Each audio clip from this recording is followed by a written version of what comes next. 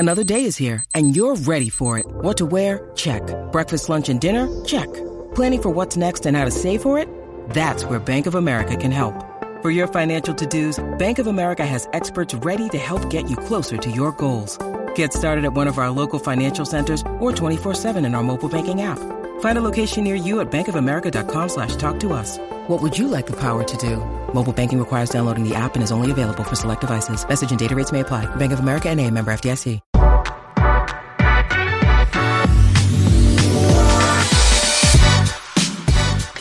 Welcome back into the Nick Bob Podcast. Of course, we are powered by Pella Windows and Doors. Check them out online, PellaOmaha.com. Still loving all the work that they did on my home, the new front door, the bay window. It's all fantastic. Those people are the absolute best. And we're powered by Shoot 360 Lincoln, the world's most advanced basketball training facility. I am an owner along with my brother, and we are about 2.5 months into this thing. We opened in mid-October, and man, things are going great. If you have not been into see the facility, you need to go check it out. You can schedule a free workout. That's right, free, to see what it's all about.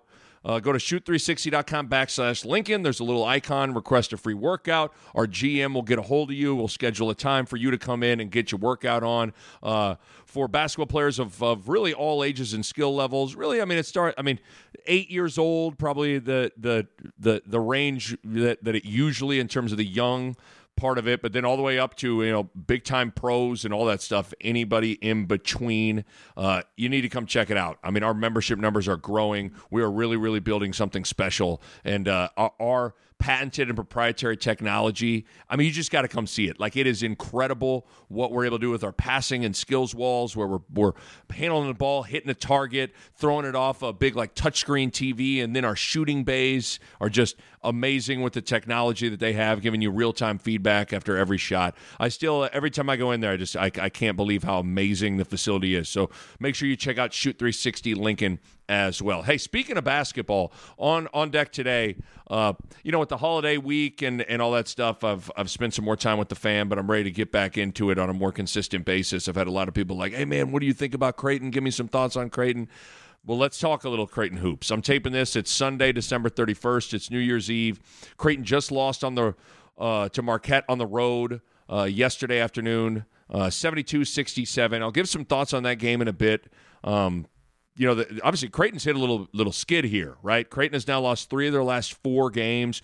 They lost to UNLV on a neutral floor. They beat Bama, but then they lost to Villanova at home and now at Marquette. I mean, there's a chance that Creighton is out of the top 25 next week, depending on what else happens this week in college basketball. So certainly a little turbulence here for a team that not too long ago was inside the top 10. With that Marquette game, my quick takes are this. Number one, I felt like Creighton needed to build a bigger lead in the first 10, 12 minutes of that game when Creighton was getting stops and Marquette was really out of sync offensively. I mean, it felt like the door was open there and Marquette was really vulnerable. I mean, Marquette had 5 points 8 minutes into the game, and Marquette had scored 13 points 13 minutes into the game. I thought Creighton had a chance to really bury Marquette there. Not like in the game per se, but be up 20, 22, 23 points and with 7 minutes to go in the first half, and the whole complexion of the game changes at that point.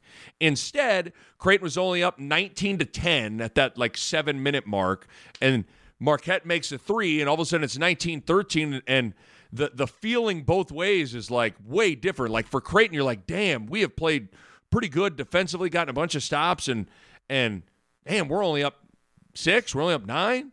And then for Marquette, you're like, man, we've played terrible, we haven't made a shot, and we are right there.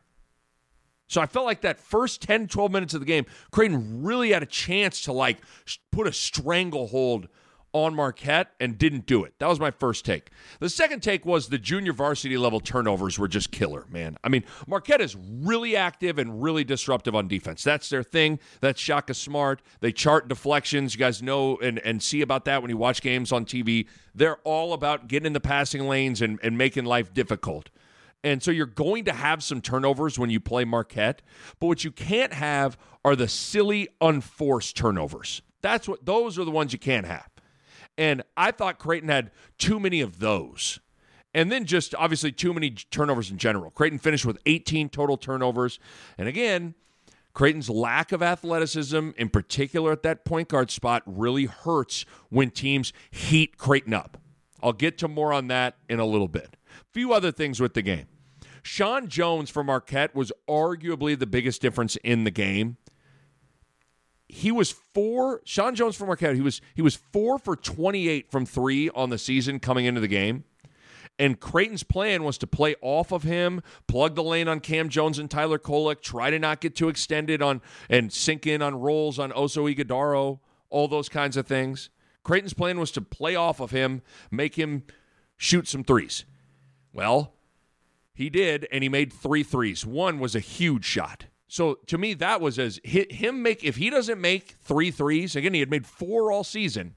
If he doesn't make 3 threes, that who knows how that game unfolds. So that was a big factor. And then really, other than Shireman and Trey Alexander, nobody really played all that well. Kalkbrenner was quiet. Ashworth really struggled. And the reality is, you go on the road against a top 5, top 10 team, you're going to need all your guns firing. Creighton's bench at times is back to struggling in spurts again. And then when the game was nip and tuck in the final 5, 6, 7 minutes, Creighton just got pressured out offensively again. They just got pushed out. Every pass was a struggle. Just entering offense, running things crisply. Like, the amount of times someone picked up their dribble and had a hard time finding someone, right? Like, they were just pressed out on their heels.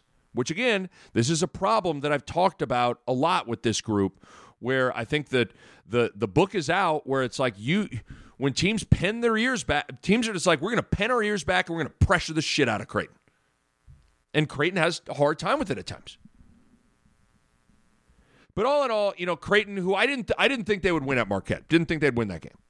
But they had a great chance to actually go win that game. They just couldn't get it done.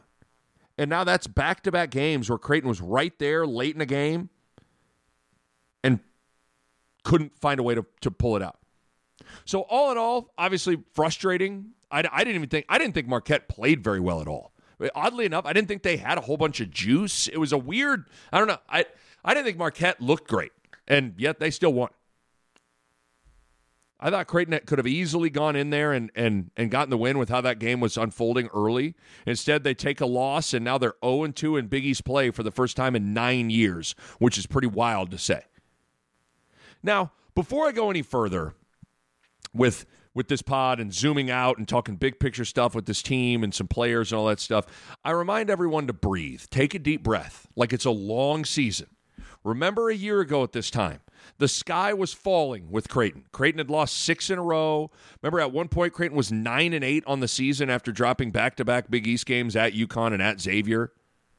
And what happened? Creighton got their groove back. They eventually went to the Elite 8 and were 1 second away from the Final 4. So just remember, it's a long season. It's a long season. Most teams hit a little turbulence. Very rarely does a team just like the ball's tipped, start the season, and boy, they are just smooth sailing, playing great all season long. That very rarely happens. Unless you're like what the Nova team with Brunson and Bridges and all those guys. Like, just very rarely happens.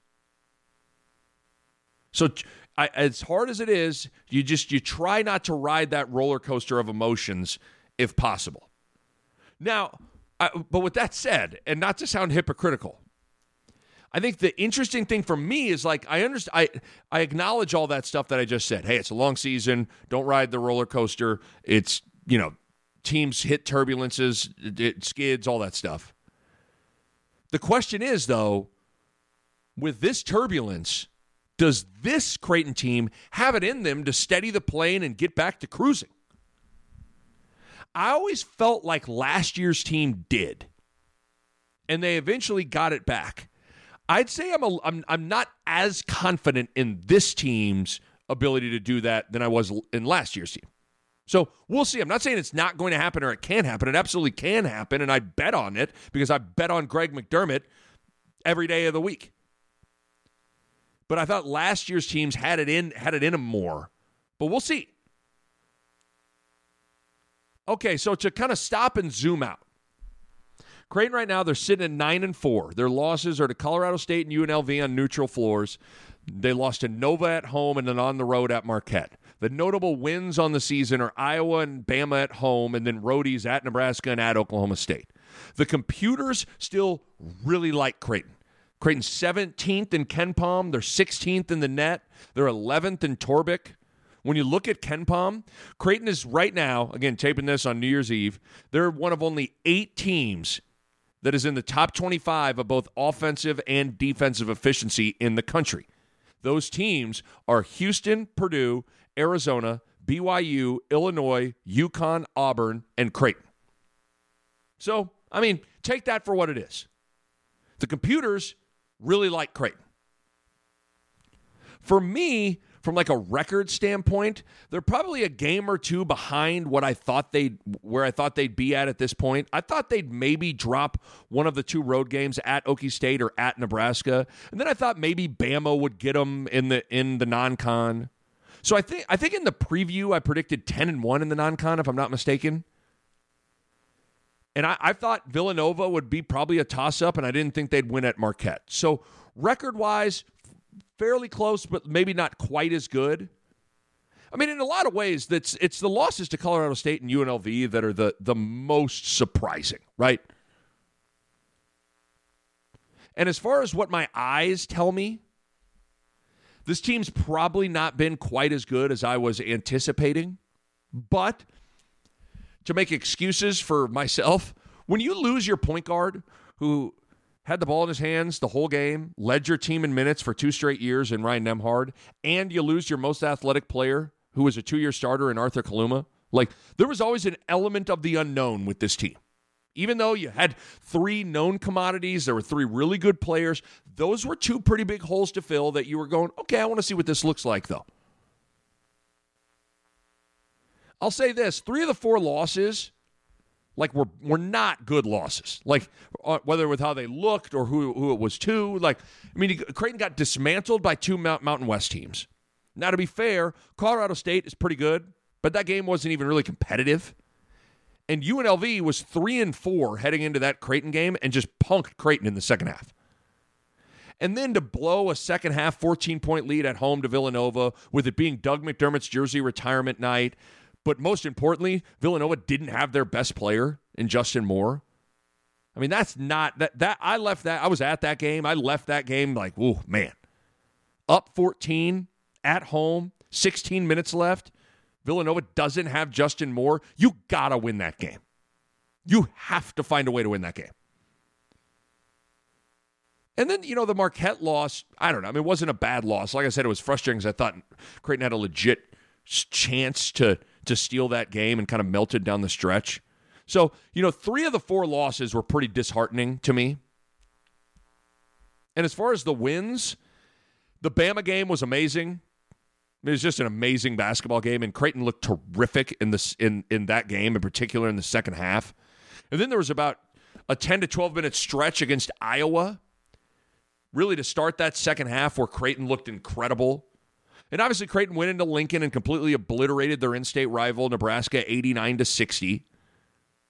And then, something that sometimes we gloss over, like all the low major bye games on Creighton's schedule, Central Michigan and North Dakota State and Florida A&M and all those teams, Creighton didn't let any of those teams hang around at all and took care of business, which is good to see.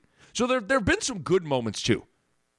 The Iowa, the 10, 12-minute stretch against Iowa, the entire second half against Bama, the dominating win at Nebraska. There have been some good moments. Real quick to kind of circle back on that roller coaster long season thing. I do think Creighton is officially in this world where they are at times, like when everybody slides them under the microscope, everyone tends to only focus on the weaknesses and issues and the bad instead of the good things. They are sometimes a victim of their own expectations and success. So when that's the case, people tend to poke holes rather than focus on the good. And I'm not saying it's not warranted to a certain degree. Creighton's issues are absolutely glaring. And like I said a second ago, their losses, some of them are pretty bad, but losses happen. Those losses were a little jarring, and the weaknesses were on full display. But this team is still a really talented, dangerous team. Still one of the best, if not the best, three-point shooting teams in the country. This team still has 3 players that are as good as anybody's top 3 players in the country. And Greg McDermott is still a great coach who I believe is going to press the right buttons and put this team in the best position to be successful. So everyone, you still got to got to breathe. So again, I don't want to turn on the mic here and just pump sunshine and rainbows. I try to balance it all, right? I'm trying to balance all of this stuff mentally, like a lot of you are. The good, the bad, the moment, the big picture, all of it. Because I've had a lot of people just ask me, hey, Nick, what do you think? How good do you think Creighton is? Hey, Nick, what do you think of Creighton? You think they're really good? And my answer usually is kind of this. I usually go, okay, well, it depends on what lens are you asking the question in. Are we talking, how good are they? Is this through the lens of a top 10 team, a Final Four team, a Sweet 16 team, a Big East championship team, an NCAA tournament team? There are a lot of ways to answer that question. Because, listen, on a simple level, how good are they? I mean, they're really good, obviously. But do I think this is a top 10 team? No, I don't. At least not right now. Do I think this is a Big East championship team? Right now, I don't. I think UConn and Marquette are a cut above them right now. Do I think they are a top 20 team in the country? Absolutely. Do I think they could be a Sweet 16 team, second weekend NCAA tournament team? Absolutely. Do I think they're a top 3 or 4 team in the Big East? I think so. Now, what is all that? How do you add all that stuff up? I mean, from a broad standpoint, that's how I'd answer it, how good I think they are. Not a top 10 team, in my opinion. Top 20 team, though, for sure. Not a Big East title team right now. Top 3 or 4 team, for sure. Not a Final Four squad right now. Second weekend team is absolutely possible. And the reason I arrive at that, the reason I think all of that is, well, I mean, we've kind of been over a lot of this stuff, but, I mean, it bears repeating. Like, Creighton has a major speed and quickness athleticism issue that isn't going away. The reality is this team misses Ryan Nembhard a lot. Nembhard could get into the paint, get all the way to the rim. Nobody really on this roster right now can. Baylor Shireman can kind of methodically plod his way, like dribble, spin, shoulder into a guy, spin. Like, he can methodically plod his way there. I think one of the reasons Trey Alexander's a mid-range guy is because he doesn't get all the way to the rim great. But that's where he's more of a mid-range guy. And that's not Ashworth's game at all. I don't have the numbers in front of me, but I heard and I've seen some stats on shots at the rim for Creighton from last year compared to this year, and they are like glaring, jarring, eye-opening. Individually, I think the number I heard when I was talking to somebody, I won't say who I was talking to, but when I was talking to somebody, the number I heard through the first 10 games of the season in terms of shots at the rim was last year Ryan Nembhard had 47 shots at the rim. Ashworth has like 5. I mean, it's eye-opening. So I think this team really misses Nembhard. He got to the rim. He got into the paint. You couldn't really pressure him. When teams tried to heat Creighton up, Nembhard was hard to speed up. He could break down people and get into the paint. All those things right now, Creighton's guards struggle with. The other big thing is Ryan Nembhard made Kalkbrenner better. Ryan Nembhard unlocked Kalkbrenner's offense at a higher level. Let me ask you a question. How many pick-roll lob dunks has Kalkbrenner got this year? That number has plummeted. That was a Creighton staple. And it precedes Kalkbrenner, but whether it was Martine Krompel or Justin Patton or Christian Bishop, that was a big part of Creighton's offense. Pick, roll, flip up to the rim. Mo Watson used to do it. Marcus Zagorowski used to do it. Ryan Nembhard used to do it. And all of a sudden this year, kind of eliminated. And that was Kalkbrenner's thing. A big part of Kalkbrenner's offense, like he was an incredible pick-roll lob finisher. And to me, that Nembhard's absence has really hurt that. I think overall, Kalkbrenner has been a little less impactful on offense in stretches, and I think a lot of that has to do with Nembhard not being there. So, listen, I've been on this from the start. I was very concerned about this team's athleticism and quickness, and that concern still is very much alive. Especially as Creighton now gets into conference play, where teams' familiarity level with you and your set plays and your pet plays increases, you end up having to rely on your offense after the set play to score. Does that make sense? Like, you can maybe run a quick hitter against Iowa and you get a wide open three or a wide open layup or an easy shot against Bama or something like that. Like, they don't know you as well. They don't know your tendencies. They don't have a good feel for your personnel. They don't have as good of a sense of your pet plays. Well, Dan Hurley does. Shaka Smart does. Sean Miller does. And it's harder to get your pet plays, your set plays, and so oftentimes it's your offense after your initial offense. And oftentimes that comes down to a guy breaking down the defense off the dribble. And like I just laid out, this team lacks that. Last year, Nembhard could do that. Even Kaluma could do that at times. So we'll see how all of that plays out. And obviously, the athleticism impacts the defensive end of the floor as well. The reality is Ashworth, Trout, and Miller all struggle to guard on the perimeter. They just do. And that will, I mean, there's a reason that Creighton right now is closing a lot of the games. You know, they're having to play Alexander, Kalkbrenner, Shireman, Farabello. Like, those four guys are having to close out a lot of the games.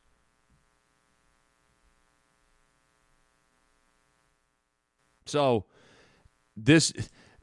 all those kinds of things with the lack of athleticism, that's going to have to get navigated defensively as well by Greg McDermott and the staff. I think this team right now is able to put up great defensive analytical numbers. Like, their defensive numbers from what they're trying to do, like where shots are coming from and who's taking them, like they do a great job of it. They're able to do that, though, because of Kalkbrenner and then their collective intelligence. They're a smart group. And that's going to have to be how they defend moving forward. They have to continue to lean on Kalkbrenner, and they're going to have to be really smart. And let's address one of the elephants in the room here, which is I kind of was getting at with Ryan Nembhard, and that's Stephen Ashworth. He has to play better, period. And listen, if Ashworth was sitting across from me here in my pod studio, he would be the first to say, I agree. He knows that. I mean, you don't got to be Dana Altman. You don't got to be James Naismith to be able to point this out, right? I mean, Ashworth's got to be better. Creighton needs way more out of him. And right now, he's just kind of a guy out there. And they didn't bring him in to be just a guy. They brought him in to be an impact guy, a stud. They need that. And Ashworth came here to do that. And it's hard to kind of, a part of me doesn't even know what to say with him. Like, he's just, some of it's pretty obvious, right? Like, he's just lost a little bit of his confidence, and he's having a hard time finding his groove again. The one thing with Ashworth that I thought would always be there, like, of course, his size, his athleticism, all that stuff, like, yes, like those were going to be things he was going to have to overcome. But the one thing that was always going to be there was his three-point shot. I felt like for all the shortcomings on his athleticism and size and playmaking, the one thing he could always provide, that saving grace, would be shooting.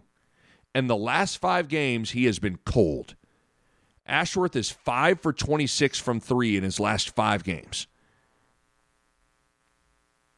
That can't happen. Like, he can't have another 5-game stretch like this. I mean, this is one of the best three-point shooters in the country a year ago. 111 made threes. 43% on those 111 made threes. And he's really hit a cold spell here. And when he's he's obviously not elite at some of the other things on the floor. Defensively, all those kinds of things. He's got to at least be making shots. Right? Like, think back to past Blue Jays. I mean, hell, you could throw me in there if you want to, but like whether we're talking Jimmy Moats. Like, Jimmy won the best passer, defender, so for Jimmy to stay on the floor, Jimmy better make his open shots. Ethan Wragge.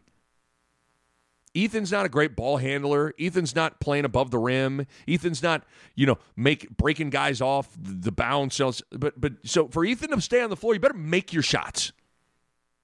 I mean, Ashworth's in that, like, those are extreme examples, but that's what Ashworth, like, he's not good enough in some of these other areas for him to then not also make shots.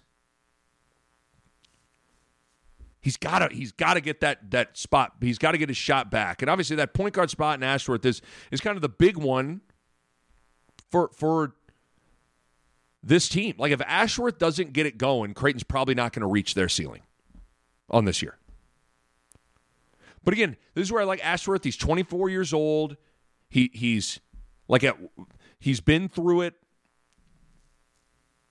He's been a role guy that's had to work his way up into being a star. So, like, being a role guy is not necessarily completely foreign to him. Like, but he's going to have to find a way to, like, get it back. And again, he'd be the first to agree with all of this. He's got to find a way to handle the ball better. He's got to find a way to get Kalkbrenner more involved. He's got to continue to fight his tail off on defense. And it's funny, when Creighton landed him, when they landed Ashworth, I was hoping Ashworth would be like, do you guys remember the old Marquette guard Andrew Rousey? Played at Marquette for 2 years, 2016 to 2018. He was just a little white dude.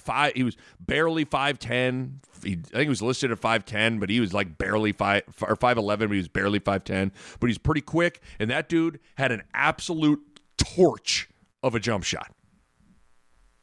A torch. And I was hoping Ashworth could kind of be like that. And so far, he hasn't.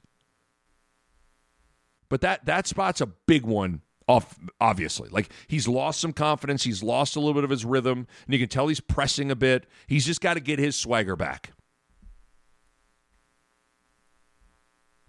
And like I was saying, the reality is he's never going to be an elite playmaker, break a guy down off the dribble, elite defensive player. What he has to be is an Ethan Wragge type shooter for the rest of the season, where if he's open, it is in, which is absolutely possible and something I'd bet on. You don't 111 made threes. You don't make 111. I mean, 111 threes, 43%. You have an absolute bazooka of a jump shot. So he'll get it back, but he has to get it back.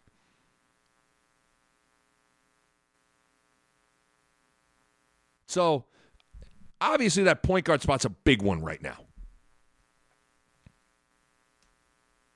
When you look at some other guys, Trey Alexander has to shoot it better from three. His numbers are way down.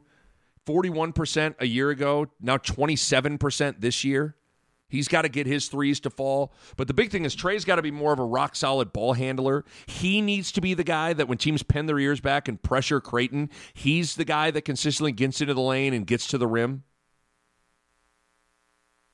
And then Creighton also needs to get Kalkbrenner more involved and more touches offensively. I mean, the pick-roll lob stuff obviously was a huge part of how he impacted the game offensively. That stuff's just not really happening right now. So they have to, but they got to find other ways to get him opportunities to score. He's too good of a player. He's too efficient of a scorer to have some games where he's just kind of a non-factor offensively. Now, again, a lot of this is Ryan Nembhard's absence. There's no doubt about that. But I also think some of this is on Kalkbrenner, too. I think his intensity goes up and down maybe a little too much for me. Like, that second half against Bama,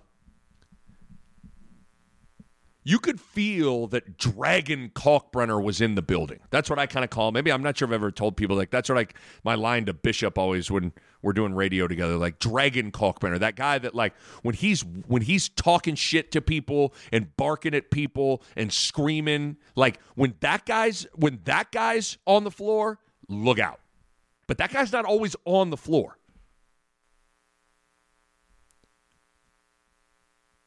But that second half against Bama, Dragon Kalkbrenner was in the building, and he dominated. That was the same guy that was in the building against NC State in the NCAA tournament, where he had 33 or whatever it was, and dominated.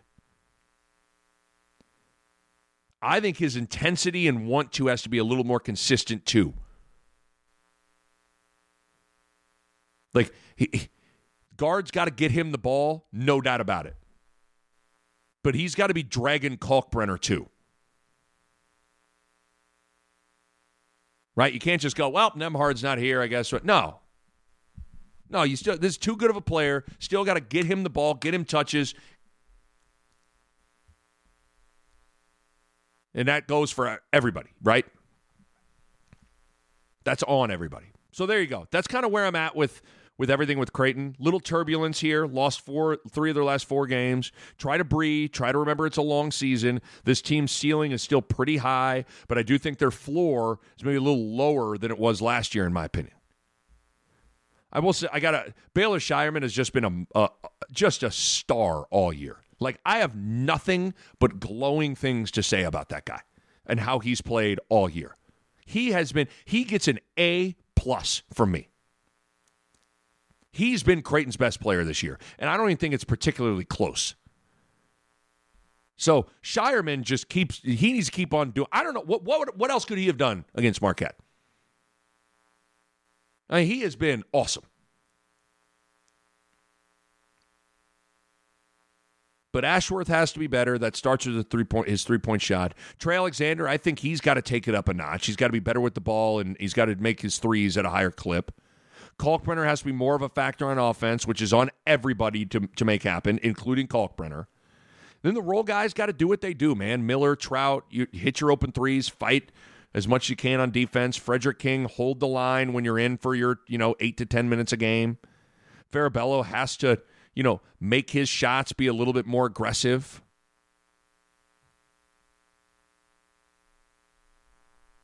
So that's where I'm at with this group. I don't think this group's too hard to fit. I mean, to me, I think their shortcomings and their issues are pretty easy to see, easy to identify. Some of them you can overcome. Some of them are going to be, stuff you have to manage the whole year. Certain guys got to play better. I'm going to have to maybe tweak a few things. But again, I believe in Greg McDermott. I think he's going to press the right buttons. He's going to give this group the best chance to be successful. So, again, long season, little bit of turbulence here. You look at the schedule now. You're at Georgetown on January 2nd. Obviously, Georgetown's really struggling this year. Then you get Providence at home. Then you're at DePaul. So, I mean, you got 3 games. Providence playing well, but you're at home. Then Providence is pretty good. Got to find a way to get back. And then St. John's comes to town before you head to UConn. Creighton's got to get back on a roll here a little bit. So, there you go. Again, shout out to Pella Windows and Doors. Make sure you check them out, PellaOmaha.com. The showrooms in Omaha and Lincoln are fantastic. Get your new window game right, your new front door game right. They got a whole bunch of cool stuff. I've worked with them. They're first-class people. And shouts out to Shoot 360 Lincoln. It's the best place in the world's most advanced basketball training facility. Make sure you check out Shoot 360 Lincoln when you get a chance. All right, we'll catch you next time on the Nick Bob Podcast. A Hurrdat Sports Network production.